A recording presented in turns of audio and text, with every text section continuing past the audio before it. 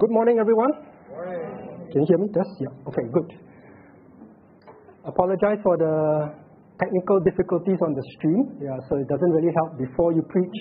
You're trying to troubleshoot the stream. I think we got it back, but for those of you who are online, you will probably be experiencing a bit of lower quality in the video and audio. We will try to fix it after my sermon, right? I will have to try and fix it. Nice to see everyone once again. My last sermon was in December, right? And this round, Pastor James has requested and given me a topic. So the last time, first one, he said, I give you a chance. You go and choose. But after he tested me for one round, he decided to raise the bar, right? And he has now given me a specific topic about priesthood. It's a very interesting topic because it took me some time actually to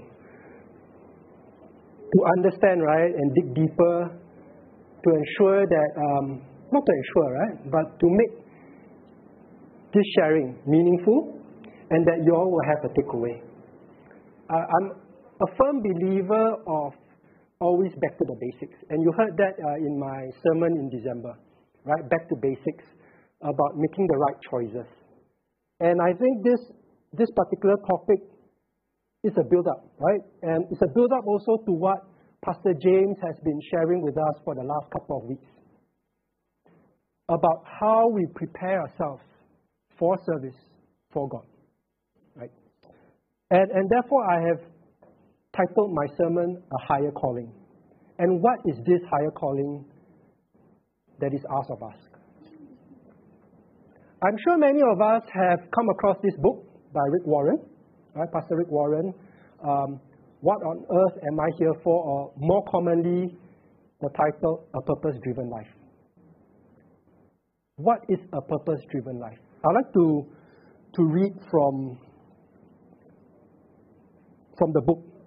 First page, day one, right? If those of us who have read that book, it's a day one, day two. Every day you read a chapter, right? And it builds up into how one can identify their purpose.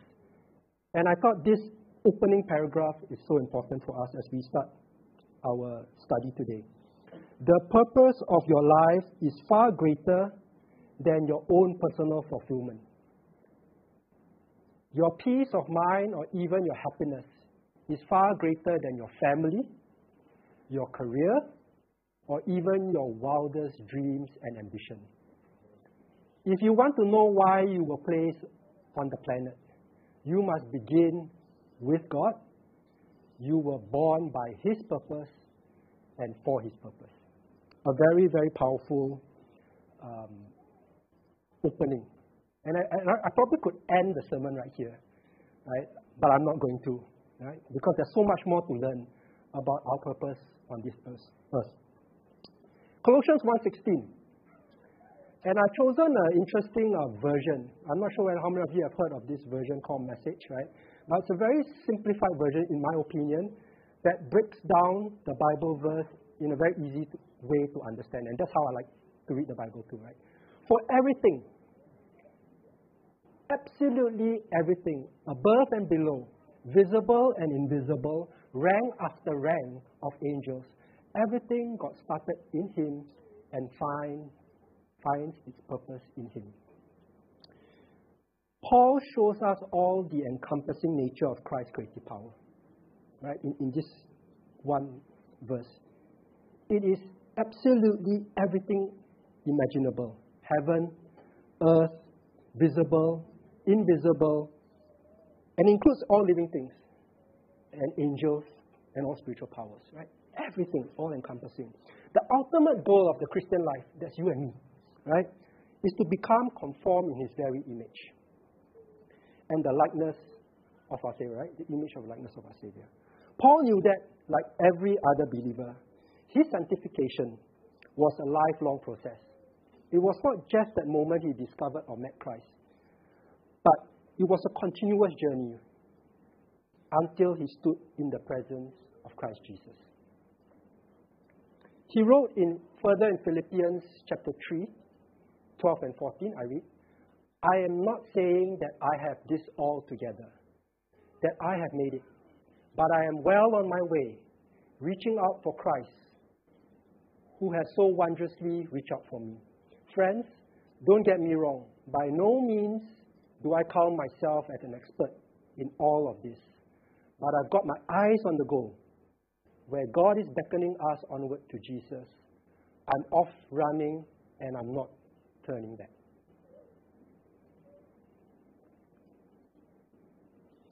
Ever since his saving encounter, right, with Jesus on that road to Damascus, Paul started to press towards the high call of God. He knew that many other Christians held him in high esteem and considered him as a spiritual giant, to which they all could not aspire, right? He was that all-awesome Paul. He could do everything. But Paul also had come to terms with his own weaknesses and his old sinful nature, which caused him to cry out, right, in Romans 7:24, "What a wretched man I am!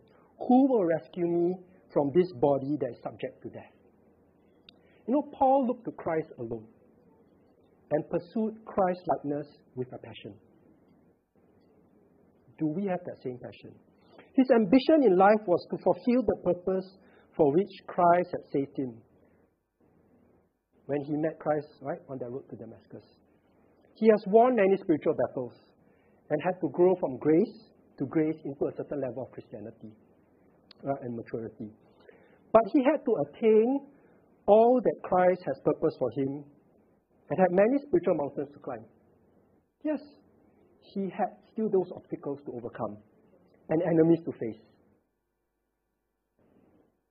Something that all of us can relate to.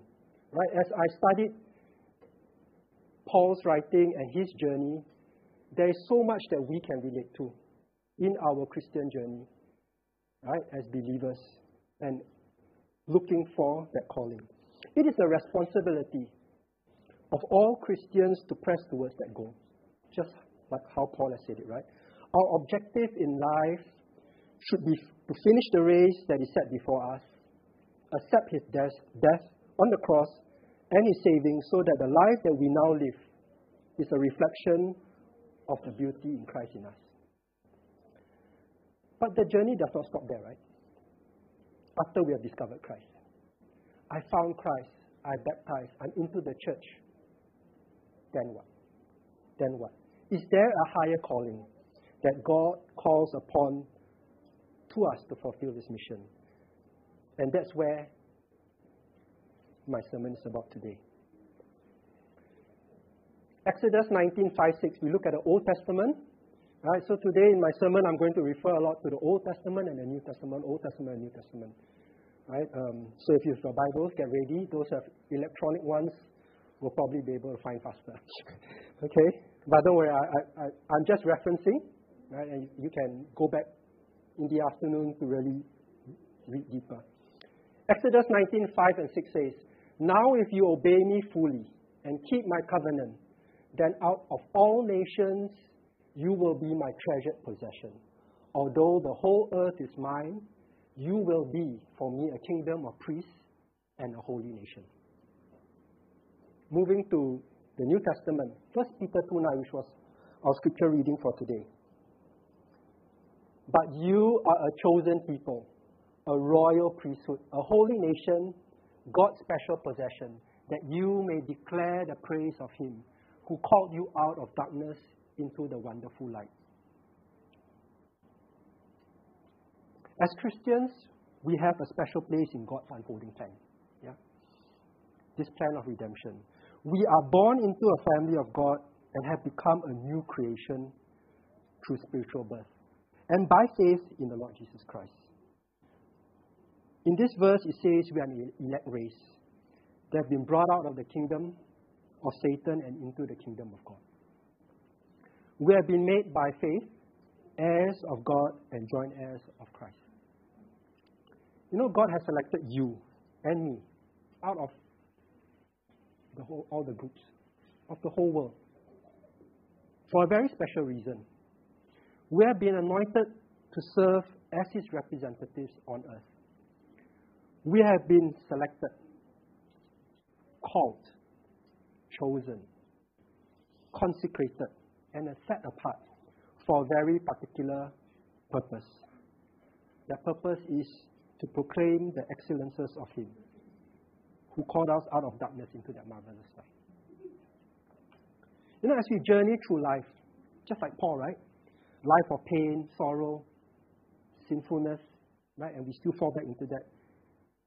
But yet, we are to proclaim to the world in our thoughts, in our words, in our actions, attitude, and motives, the excellent glories of our Heavenly Father, who has redeemed us from the darkness of sin and death, and in Christ into His glories, of His life and light. Again, I pause. We could stop right here, right, and wrap up the sermon. The calling is clear. The calling is very clear. But what does it really mean when we look at the two texts I've just read, right? In the Old Testament in Exodus, as well as in 1 Peter, when we are told we are a royal priesthood, a chosen nation.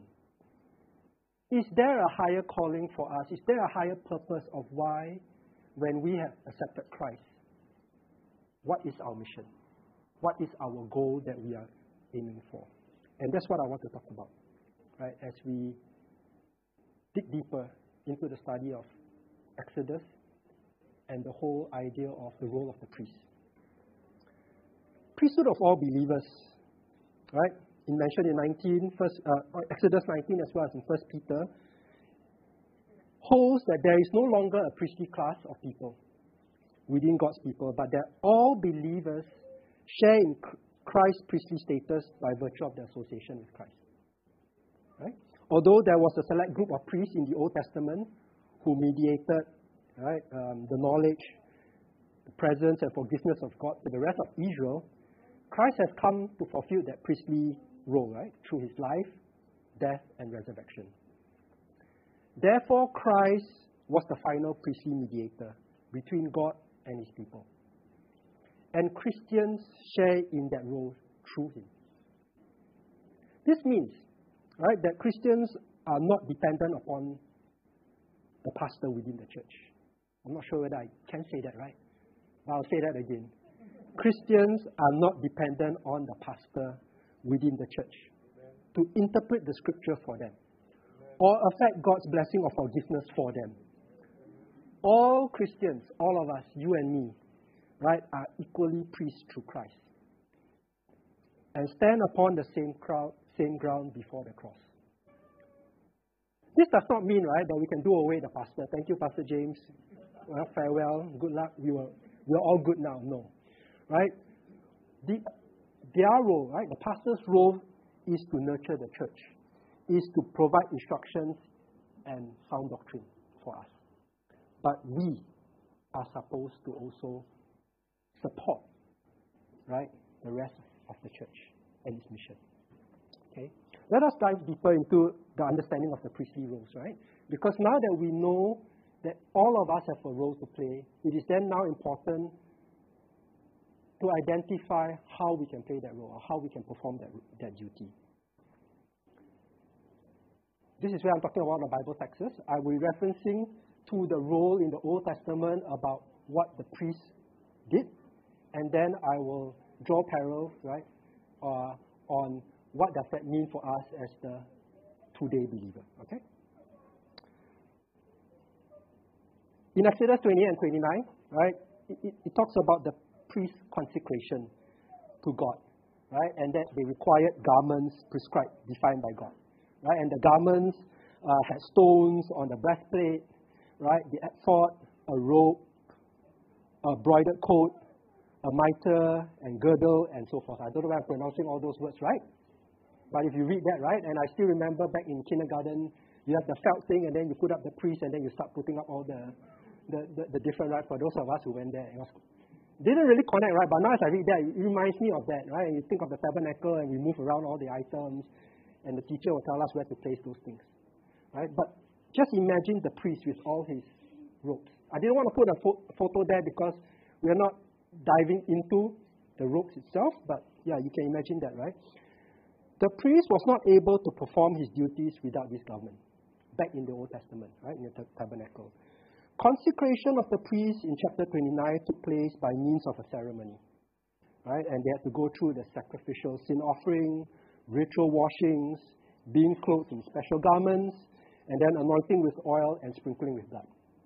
The purpose of their consecration was to serve God. Our salvation is still a work of total grace based on the perfect righteousness of Jesus, and not on our own. We are still directed to consecrate ourselves before the Lord, not as a means of earning His favor, but as an appropriate response to His favor. What does the process of consecration look like for us? Right? This is the Old Testament. What does it look like for the modern believer? First, we must remember that God's grace is in our lives. One of the most common commands in the Bible is to remember all that God has done for us. Right? You read it over and over again in different segments of the Bible. Remember what God has done for all the blessings that He has bestowed upon us. Right? And the grace that He gives to us. Second, we need to remove our idols and distractions.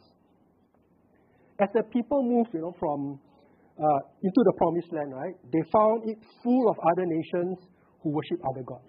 And I think James talked about it last week, right? The golden calf, right? And this is a helpful picture of the church today, right? The position of the church today in today's world.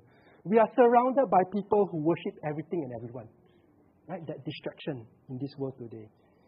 And because our hearts are naturally bent away from the devotion to God, we will naturally drift towards idolatry.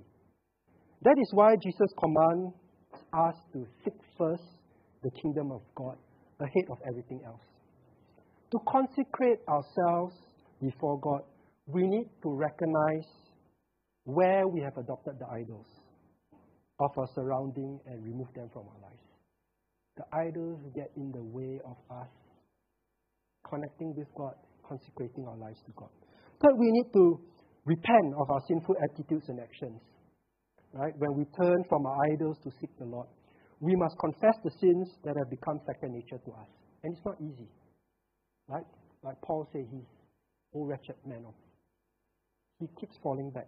We must be mindful of the sins that we most easily excuse, the selfish attitudes, the evil thoughts, and the harsh words.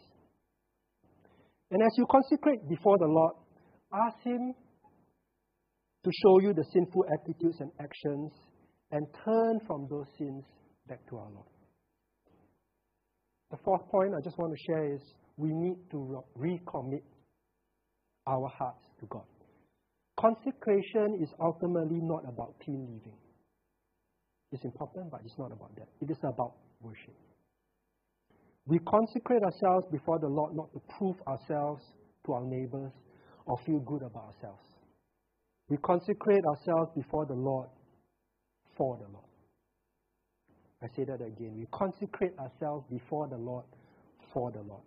We pursue holiness as an act of worship out of our deep love and awe for the worthiness of our God. In this way, true consecration seeks to bring the Lord the glory, the honor that He deserves. Another role of the priest, right? And we go back again to the Old Testament, Exodus 28, was the representation of the people in the presence of God, right? The priest represented the Israelites. The high priest had the names of the leaders and tribes of Israel on his shoulder and breastplate. And when he entered the presence of the Lord, in this way he interceded with God on behalf of the whole nation. How about the believer today? How do we play that role? It is the privilege and duty of the believer to pray for one another in the name of Jesus. This is evident in the Lord's Prayer, in the example of Paul, and in the commands of the New Testament letters. The Bible is filled with examples of men and women who have lifted others in prayer.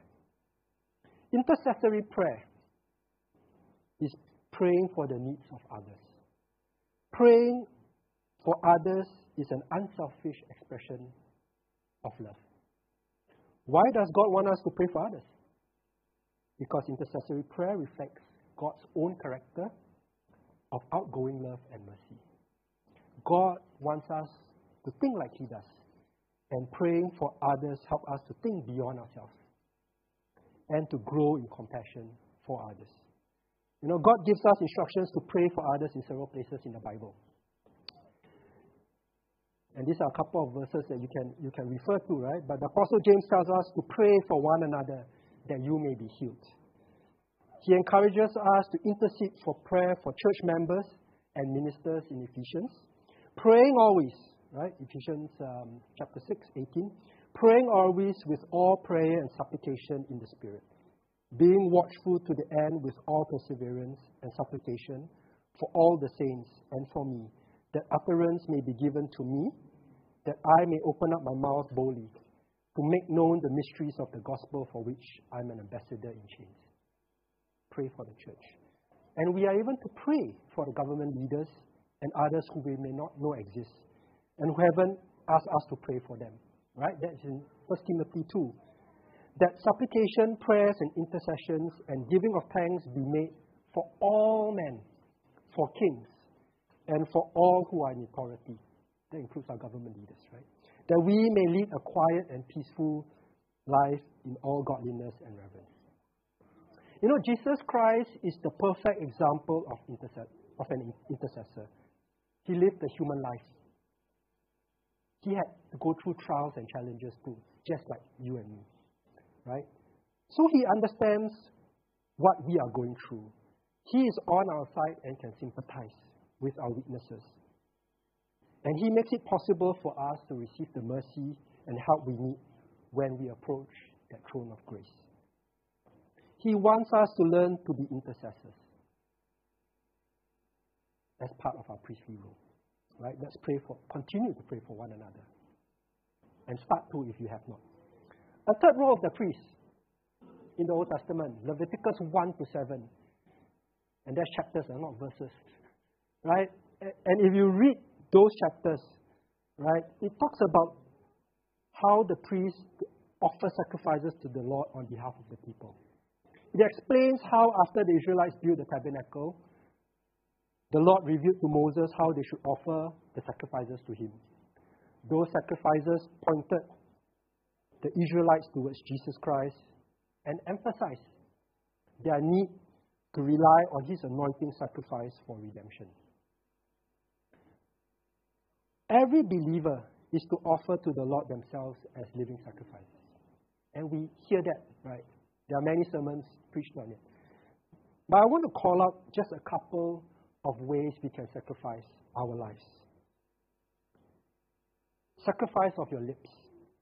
Right? The writer of Hebrews says, through Jesus, therefore, let us continually offer to God a sacrifice of praise, the fruits of our lips that confess his name. For such a sacrifice, God is pleased. Much of the first 11 chapters of Romans are about the sacrifice of Jesus for us. But Paul, having set out all that God has done for us, responds with a sacrifice of praise. Our lips. Do we praise him? Sacrifice of the life. I didn't put it in any particular sequence, but probably sacrifice of life is one of the most critical one, right?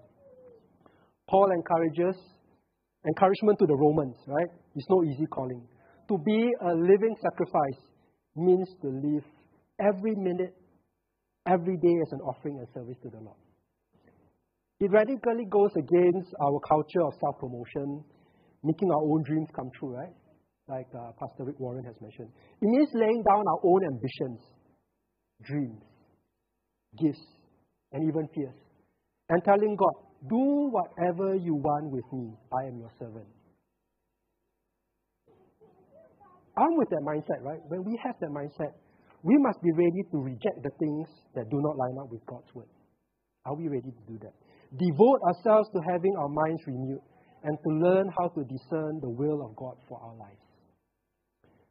Paul's description of a living sacrifice also reminds us that you have to go on offering your life as a sacrifice to God. Offering the whole of your life for the whole of your life. It's a continuous process. Right? It's a continuous process. Sacrifice of your wealth. Generous giving is another New Testament sacrifice, right? Paul encourages the sacrifice of generosity in contributing to the needs of others and to share with God's people who are in need. This is another sacrifice that God is pleased with. We're even to give generously to our enemies. And the scripture tells us, right, if you see your enemy, provide them food, lunch. Or if they're thirsty, get him a drink. Your generosity will surprise the enemy and your goodness will come true. And the last one I want to talk about is maybe one of the hardest sacrifices, besides the sacrifice of your life, sacrifice of your love. You know, the writer of Hebrews says, do not forget to do good and to share with others, for with such sacrifice, God is pleased. Love is about sharing with others. Doing good doesn't mean giving up the things that are not good. Right? Sacrificial love involves allowing God to transform us completely. Our love must be sincere. You know, the Greek word for sincere means hypocrisy, or literally without play, acting without a mask. Our relationship in this world for many is very superficial. We all put up fronts. We wear masks to protect ourselves, right? We call it an image. How many of you have an image? Don't raise your hands. We all have images, right? We all want to project something that we don't want others to see. That's an image to protect ourselves. So I'll pretend that I'm somebody different. If other people are doing the same, then there are two fronts. And there's a meeting of mark. Two images. Right? The sad result is what? That the two real people never meet. This is the opposite of sincere love. Right? Sincere love means taking off your mask and daring to reveal who you are. When you know that God loves you as you are set free to take off your mask. This means there's a completely new meaning, right, and authenticity in your relationship. Instead of trying to impress people with our masks, as we reveal who we truly are, with all our flaws, right, and our sinful nature, we connect through our vulnerabilities. For me, this is one of the most difficult, right? Elder Ho.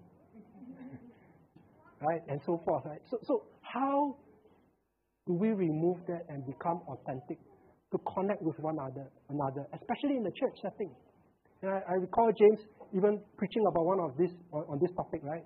About how we can really talk to each other, being ourselves. How do we even begin, right, with such a process? Because, like I say, this is really difficult.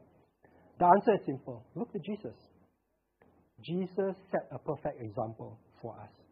And He's always ready to forgive us when we fail to live up to the example. We will mess up at times, but Jesus is always there to make it right and to give us grace. We can take comfort in this as we walk towards living every moment of our lives as an offering to God. The fourth row, I5, by the way, okay? Fourth row, reconciliation. The fourth row of priest is reconciliation. What does that mean? The priest, by offering sacrifices, work to establish reconciliation between sinners and the holy God. Right? You think again of the Old Testament context. It tells the story of the relationship between God and Israel. And it was often a tug of war, right? It was a constant cycle of disobedience, judgment, and then repentance, right? Throughout the whole Old Testament. God's relationship with His people was maintained by His patience and commitment to Israel, and not by the depth of their faithfulness. And Leviticus again, right, chapter 1 to 7, talks about different types of sacrifices that the priest would bring.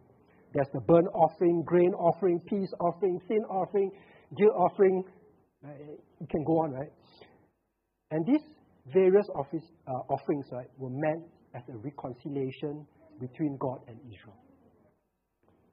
Jesus' sacrifice, His death on the cross, was the beginning of the great work to make peace with creation, with all of us. Those who decide to follow Jesus becomes part of that process. This is what Paul tells the Corinthian church. 2 Corinthians 5:17-20 says, "Therefore, if anyone is in Christ, the new creation has come. The old has gone, the new is here. All this is from God, who reconciled us to Himself through Christ and gave us the ministry of reconciliation, that God was reconciling the world to himself in Christ, not counting people's sins against them. And he has committed to us the message of reconciliation. We are therefore Christ's ambassadors. As through God were making his appeal through us, we implore you on Christ's behalf, be reconciled to God. When we come to Jesus, we are transformed and equipped to become ministers of reconciliation. That is our calling.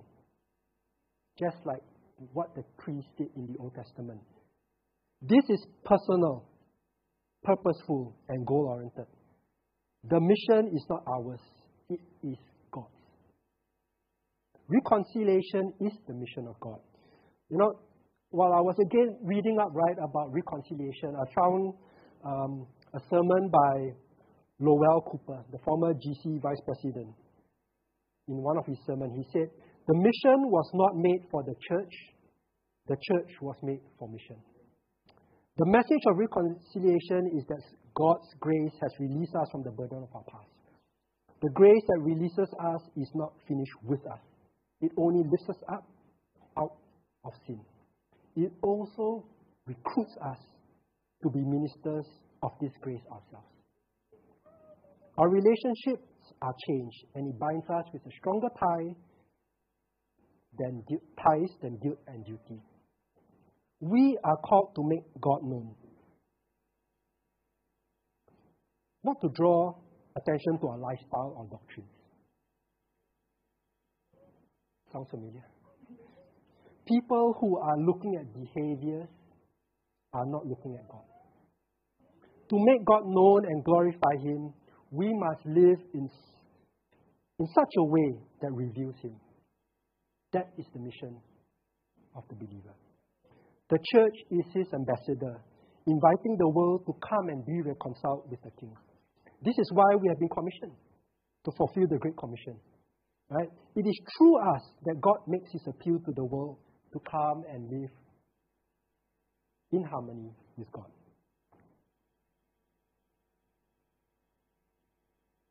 The last role of the priest is to provide access into the presence of God.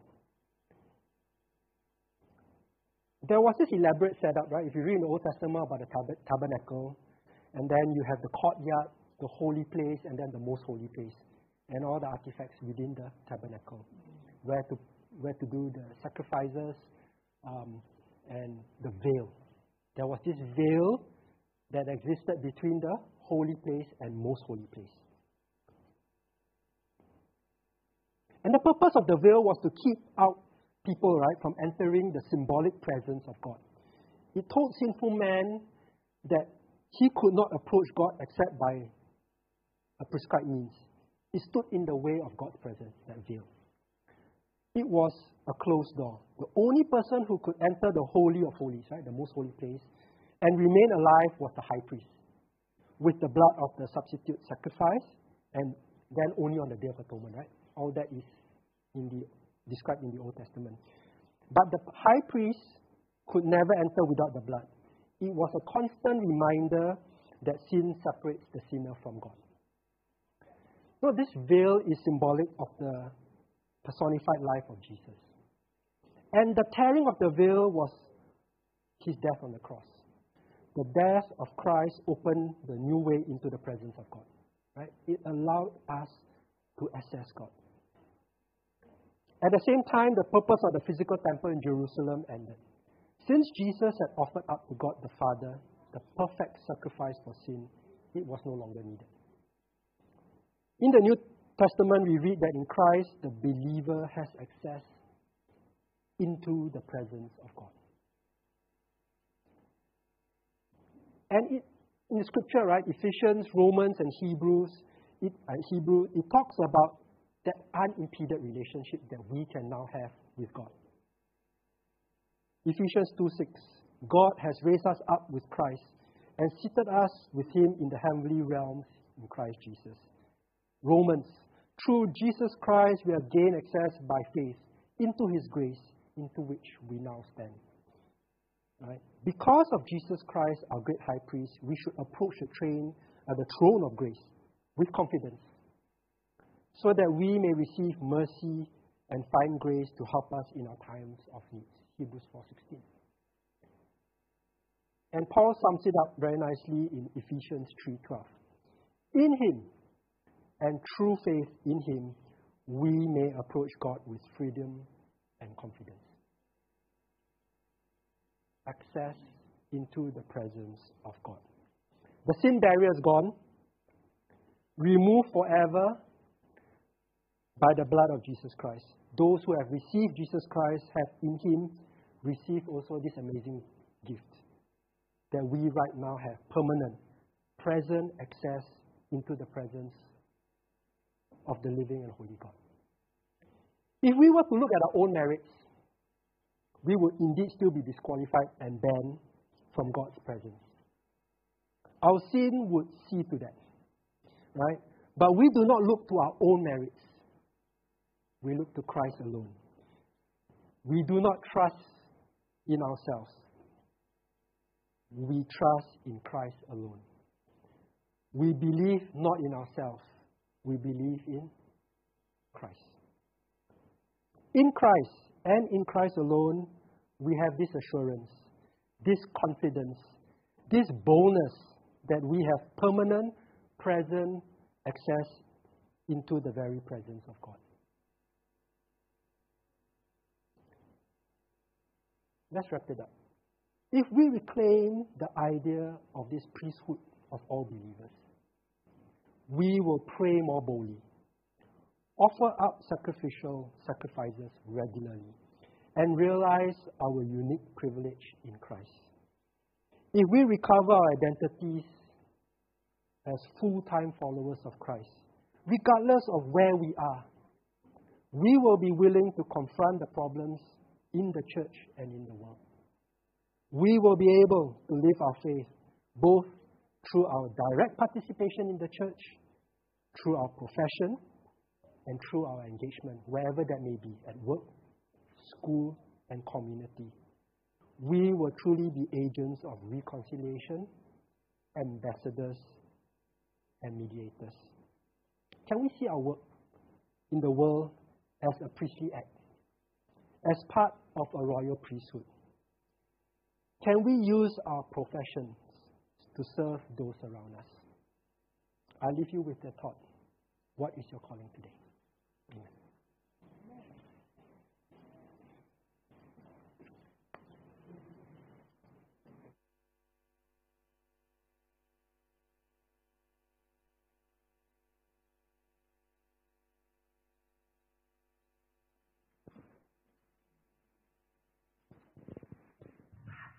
May I get the church to rise as we sing our closing song?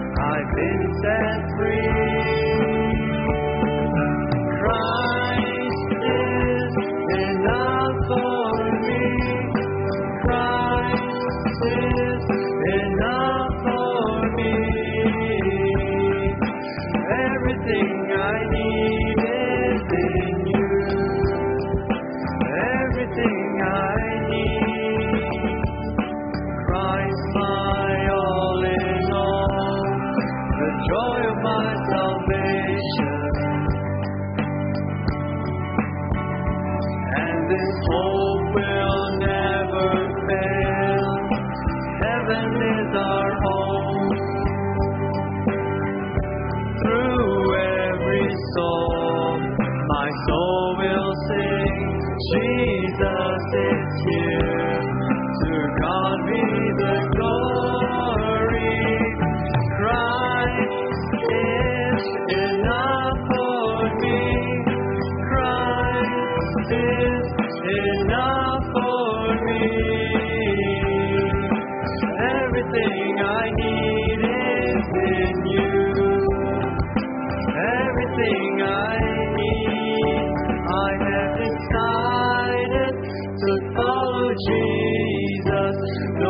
turning back, no turning back.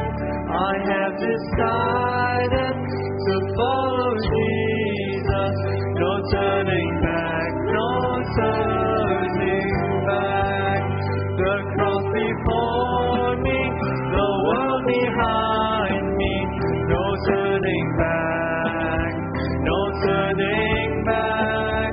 The cross before me, the world behind me. No turning back, no turning back. Christ is enough for me. Christ is enough for me. Everything I need is in you. Everything I need. Can I get the church to sing the last bridge with us? I have decided to follow Jesus. No turning back, no turning back. I have decided to follow Jesus. No turning back, no turning back.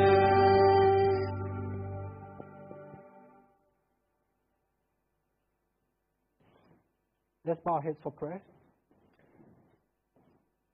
Our Heavenly Father, we have decided to follow you, and we are not turning back.